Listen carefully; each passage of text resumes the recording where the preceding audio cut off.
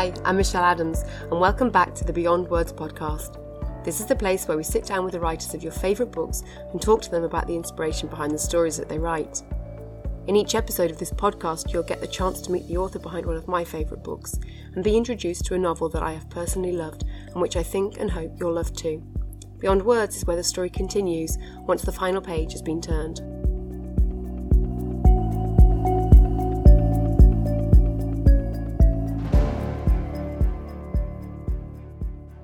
This week's guest, I'm very excited about sharing the interview that we're doing this week.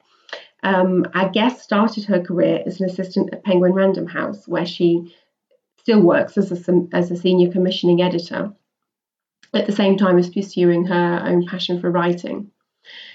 From her own website, she describes herself as someone that really enjoys psychological thrillers, loves books, and particularly those books that focus on the relationships between women. But one thing that she noticed was that a lot of psychological thrillers are focusing on the negative aspects of a relationship between two women, whereas her debut novel, which is excellent, which we are here to talk about today, focuses on an actual, very warm and genuine friendship based on love.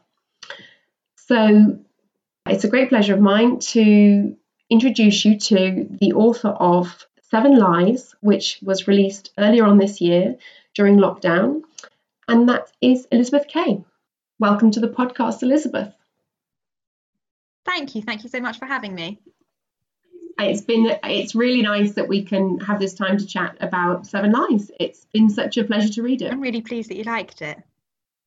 I really did. So in which case, why don't we start by having a reading, and we can introduce people to the book, and then we can start talking about it.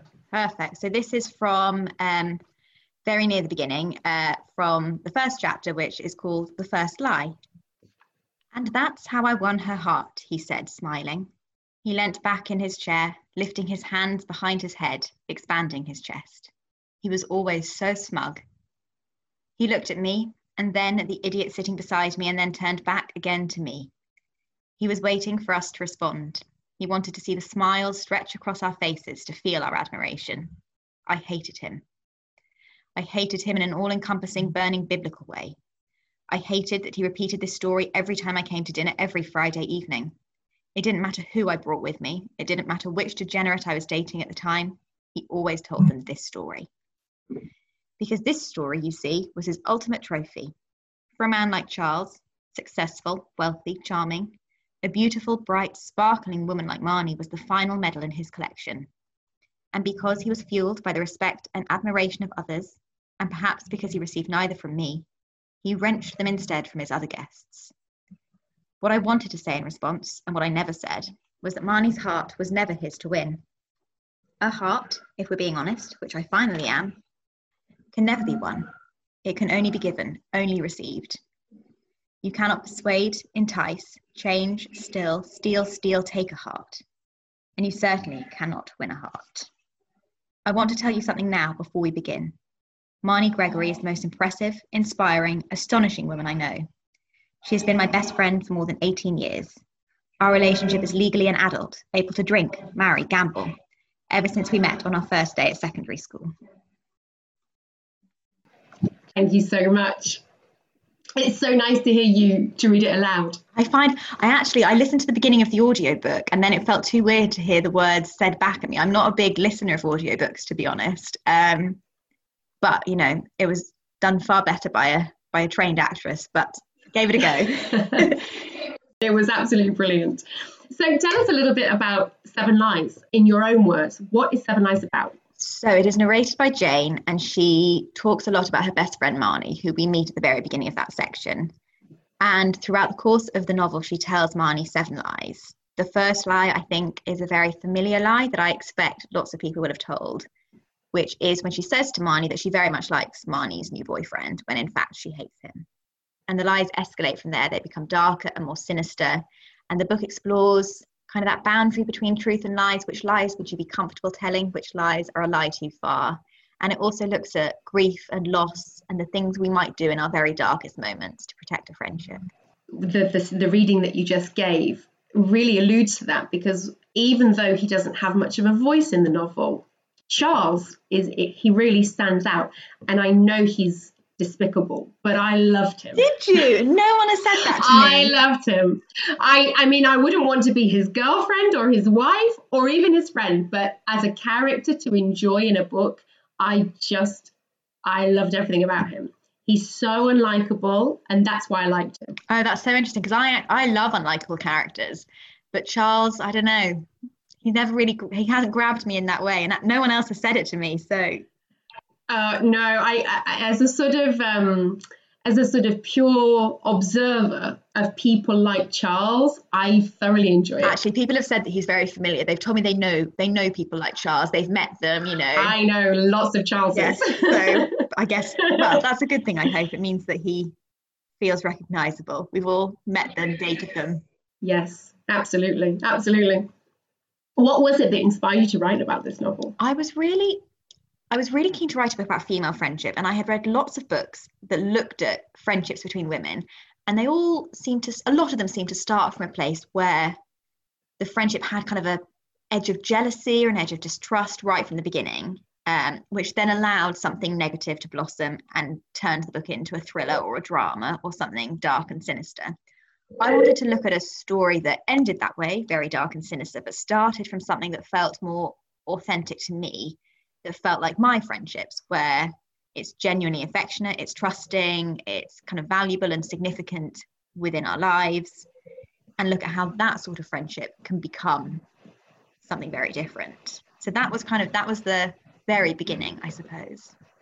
It definitely felt the whole description of how Jane and Marnie met. It felt very like Charles, recognizable. It felt like something I'd done. Yes, but that's I could recognize my friendships. And actually, a few people have said to me, you know, that they feel like they have a Marnie, or they feel like they are one and someone else in their life is the other, which is nice to hear, because it's that kind of pairing of two people who seem to fit together really nicely.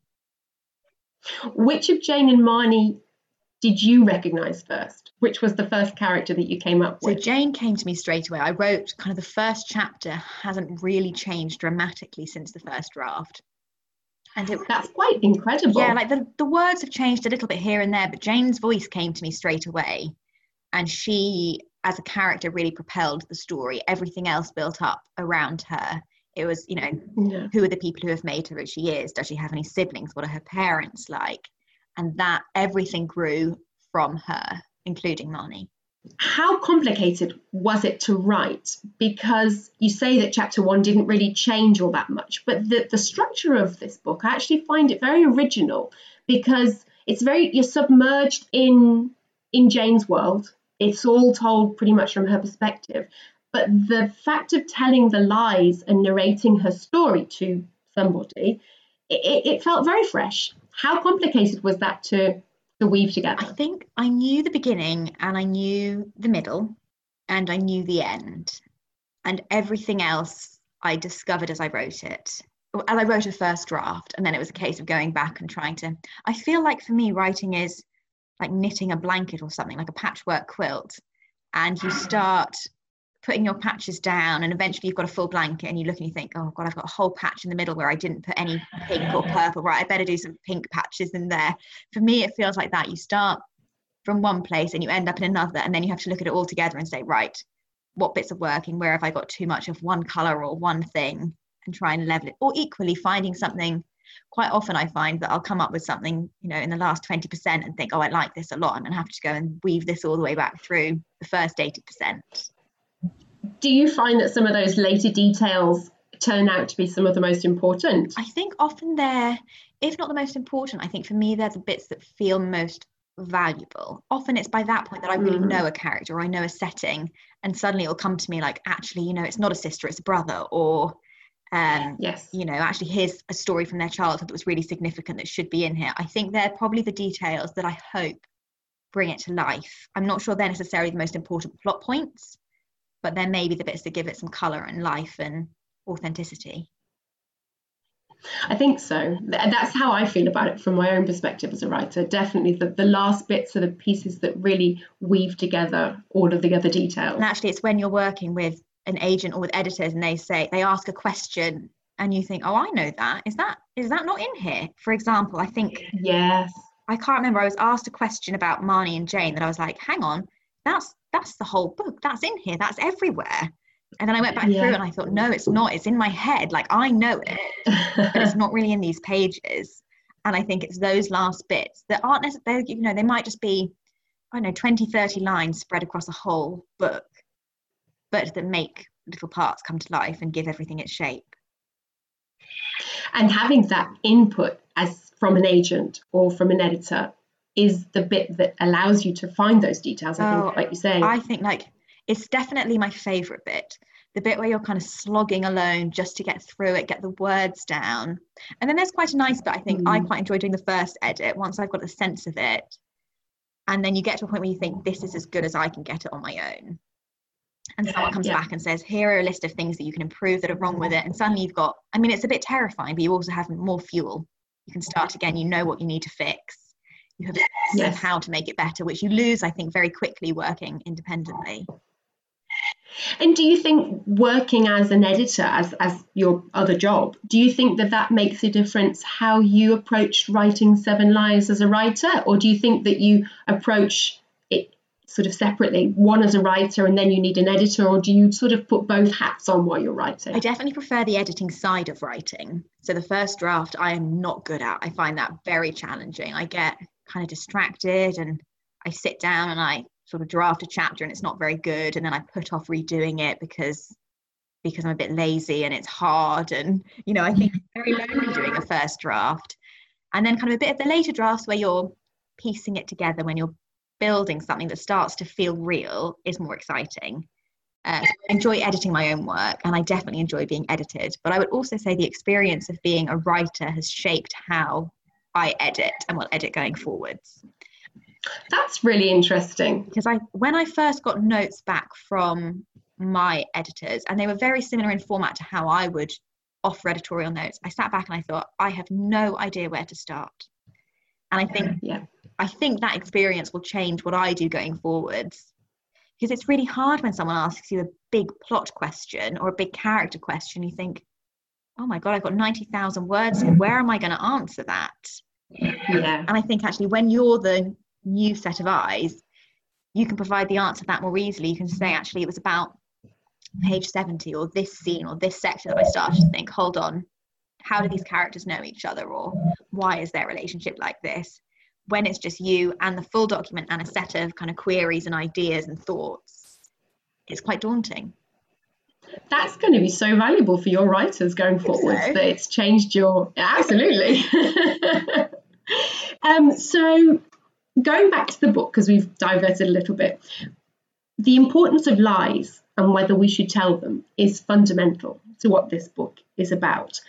But are there any other themes that you either consciously or subconsciously threaded into this book?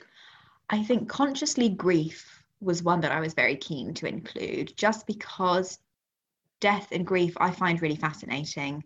Having been grieving myself, having watched people grieve, and just kind of, I think the size of grief is really hard to portray in films or on TV or in books because it's so personal.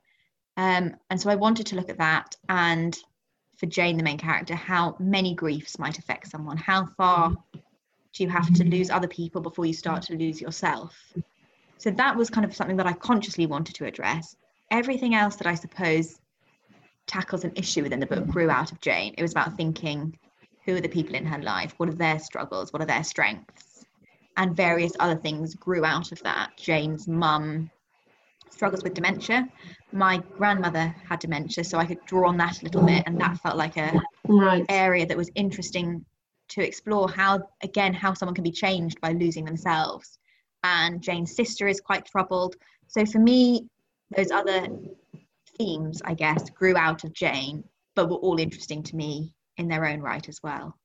Is it about also not only telling lies to another person, but you mentioned there with the grief about how far, I liked what you said about how much you have to lose before you start losing parts of yourself. And is this story also in some way about telling lies to yourself, about either who you are or what you're seeing around you? When I set out to write Jane, when she first came to me, I thought, I'm going to write a character who is 100% reliable. Obviously, there have been so many brilliant, unreliable narrators in fiction in the last 5-10 years. And I thought, here's an opportunity to do something a little bit different and have her be totally honest, which she is. But it became apparent, actually, it took me a long time to realize that being totally honest and being reliable aren't necessarily the same things. And although Jane is telling you the truth as she sees it, there isn't really one solid static version of the truth that never changes. There is just her perception. So yes, she's totally honest. Should you take everything she says at face value? Perhaps not. Because as you say, you know, there are things that she might not want to acknowledge or address, and she might not always be able to fully see them. And this also about Marnie, because Marnie, we see her primarily through Jane's eyes. So how much of Marnie do you think that we as readers know, or do you think that we're seeing an edited version? I think we're definitely seeing an edited version. I think when even when you look at yourself and how you behave with your friends or your kids or your husband or your colleagues or your in-laws, you are slightly different people every time, whether it's, you know, the way you sit or speak or the language you use or the kind of what you would talk about as your hobbies and interests. You present different versions all the time. So at best, Jane can give us 100% of what Marnie shows her. How much of Marnie is that? Well, it's not going to be that much, is it? I guess Charles will see a different version. People Marnie works with will see another version. So even if Jane was completely honest and everything she said was entirely reliable, it would still only be a small portion of Marnie as a whole being. There is a moment in the book where Jane takes a decision that she can't come back from. We've seen in this reading that you did for us today that right from the off, Jane is not a fan of Charles in any way, shape or form, but she makes a decision at some point during their relationship that she can't then reverse. Do you think she regrets it? I don't think so. No, I don't think she does. I'm actually not sure she regrets any of the things she does in the book. I think she makes choices that, as readers, we might think, oh, you know, it's a terrible decision. Like, you're going the wrong way. What are you doing? You know, you're completely blinded by how much you value your friendship. I think Jane is totally blinded by it. I think all the way through, she would stand by everything she did because her reasons for doing it are always valid. Whether or not you agree with them, they make sense to her. And what do you think it was that finally tipped her over the edge? How do you mean? Into making that decision? Into thinking that decision is acceptable. I think we see in the book, it's actually before, without wanting to say too much, we don't see Jane get angry very often. She's actually quite calm. She's very calm. Yeah, and actually that is one of the few times we see her about to lose her temper. And I think it's probably anger that kind of sharpens her resolve, where she thinks, no, I am going to, you know, I trust my judgment, I'm making good decisions, I'm doing this for all the right reasons. I think anger can be quite powerful in that regard. You know, I'm sure most people have made a mistake or said something stupid that they regret when they're angry. For Jane, it just makes her that little bit more determined. And that bit more interesting. Yeah, I think, as you said, like, she's very calm and composed. She doesn't ruffle easily. But when she does, you know, not great for everyone else. She ruffles well. There's some, other than obviously the main story between Jane and Marnie, there are some other sort of difficult and dark topics discussed. For me, I think there's the bigger issue, I think, around women and body image and social media, and kind of the difficulties in that space, what a difficult sphere it is to exist in.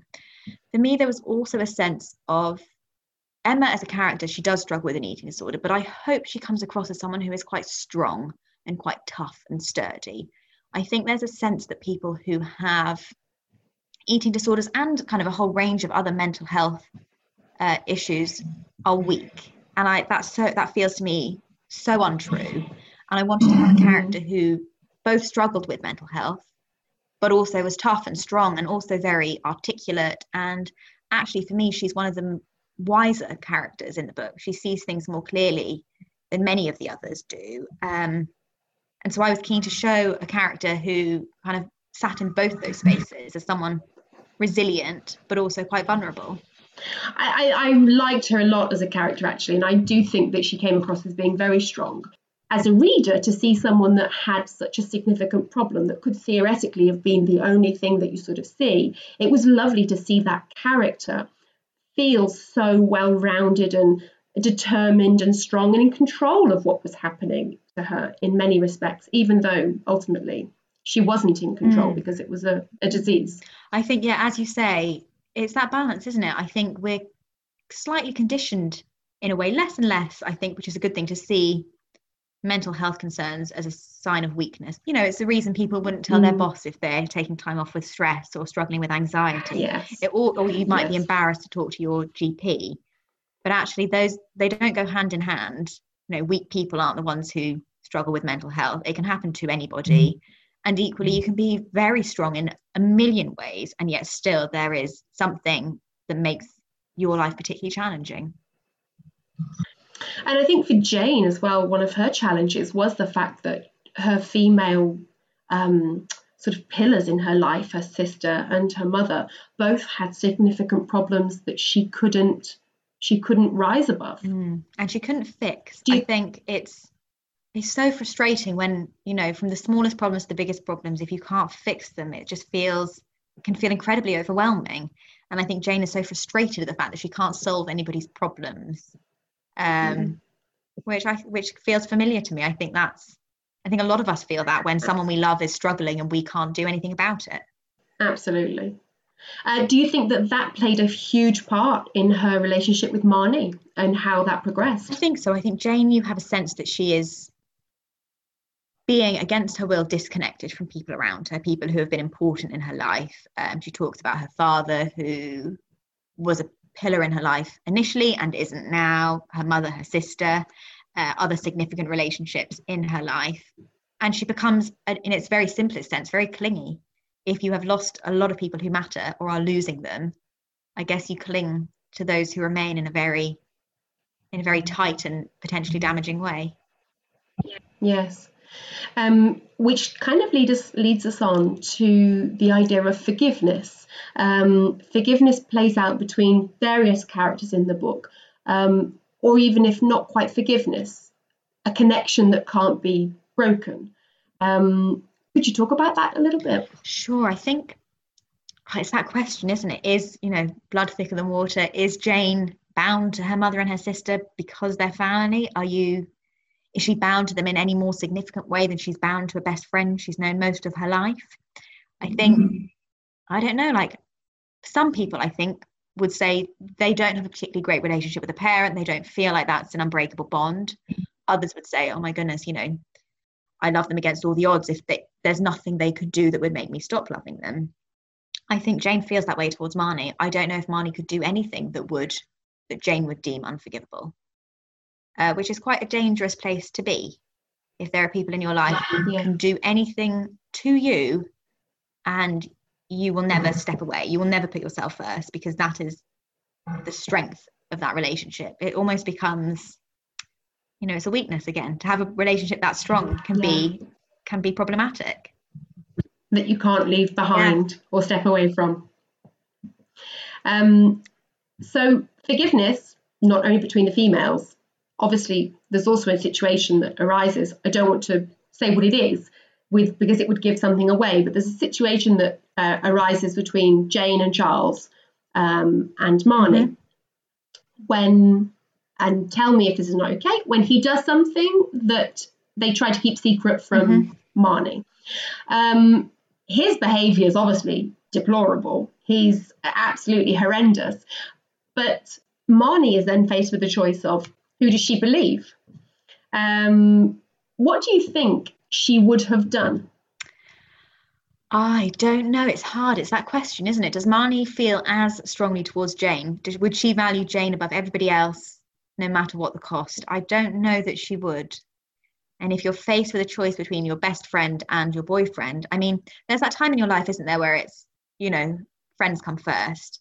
And then if you're married to someone or you have children with someone, then it becomes much more complicated. It's not just a person, it's a future, a life that you're giving up.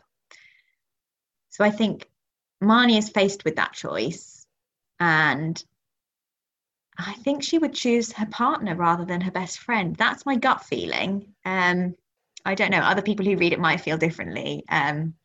I feel that she would choose Charles. Yeah. But I wasn't sure that she believed him. Yes, which is interesting too, because it's not necessarily who she believes, is it, or who she trusts. It's making a choice about what she wants for herself. I think it's something that we've all done at some point, picked the wrong person for the wrong reason. I don't know whether there was a right choice for Marnie given the two characters that she was choosing between. Yes, that's kind of a hard choice. A troubled best friend or a tricky boyfriend. It's probably very tricky. The difficult one. It's a wonderful book. I thoroughly enjoyed reading it. I found it very tense, very internal. It's all about Jane, and I love those kinds of psychological thrillers because you get so deep into the character's brain. Your paperback has just come out, and so I want everyone to go out and buy it. So please give me 1 or 2 lines of why people should, or what they will enjoy about this book. So I think if you like dark, sinister novels with women at their centre and a particular focus on female friendship and how it might go wrong, then I think this is one for you. It is sinister, it is dark, but I hope it's quite human as well. It really is. I hope everyone goes out and gets it. Thank you. Tell us when the paperback came out. It came out last week, so it's been out a week tomorrow. Fabulous. Congratulations. Thank you very much. At least now it's not in lockdown. No, I know, it's a bit more normal. I need to go out and see it, and I barely saw the hardback anywhere because obviously our bookshops were closed. We were queuing to get into supermarkets, so I felt I couldn't join a queue just to go and take a photograph of my book when people were desperate to get food for their families.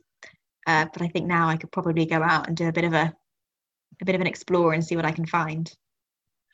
What was that experience like in lockdown? Because obviously, as a writer, you're so excited about your book coming out, and then everywhere is closed. But also, with your other hat as an editor, you must have had other books probably that came out during the lockdown period. How was it for you in those roles? I think back at that point, I mean, it was very disappointing, but there was something very kind of overwhelming about the whole situation. No one was quite sure how severe this was going to be, how long it was going to last, what the real risks were, what our lives would look like in 1 month, 6 months, a year.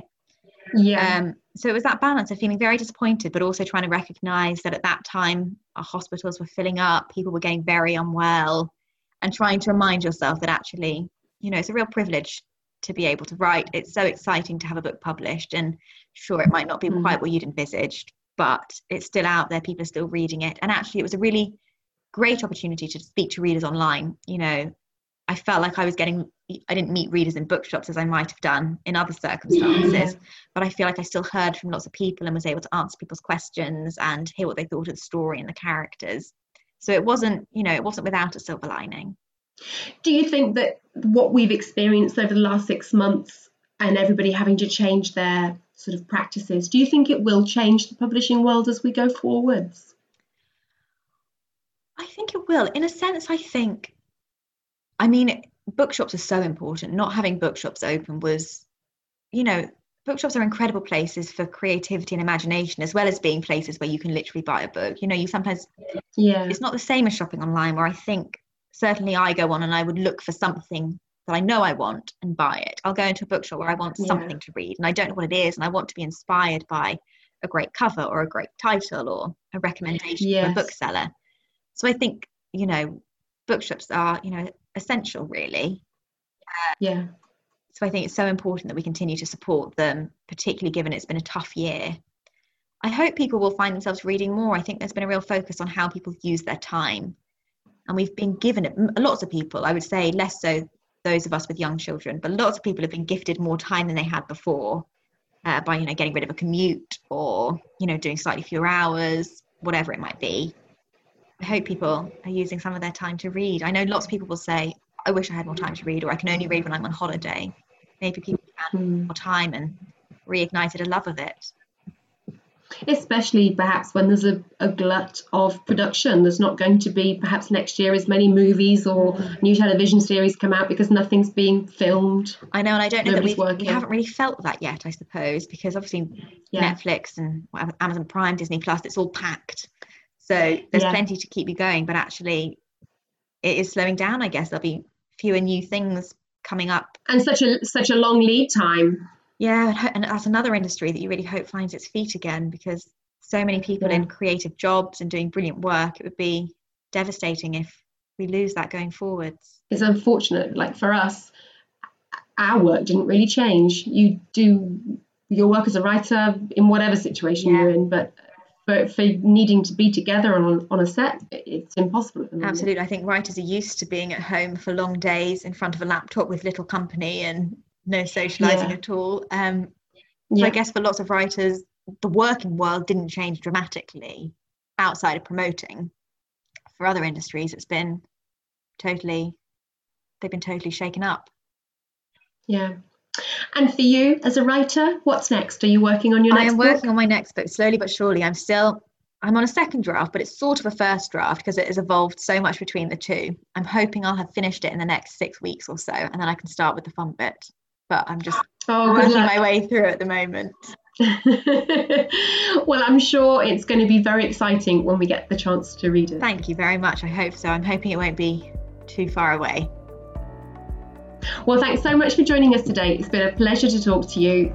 Seven Eyes is in the shops now, and I hope everyone goes out and buys it. Thank you so much. Thank you for having me.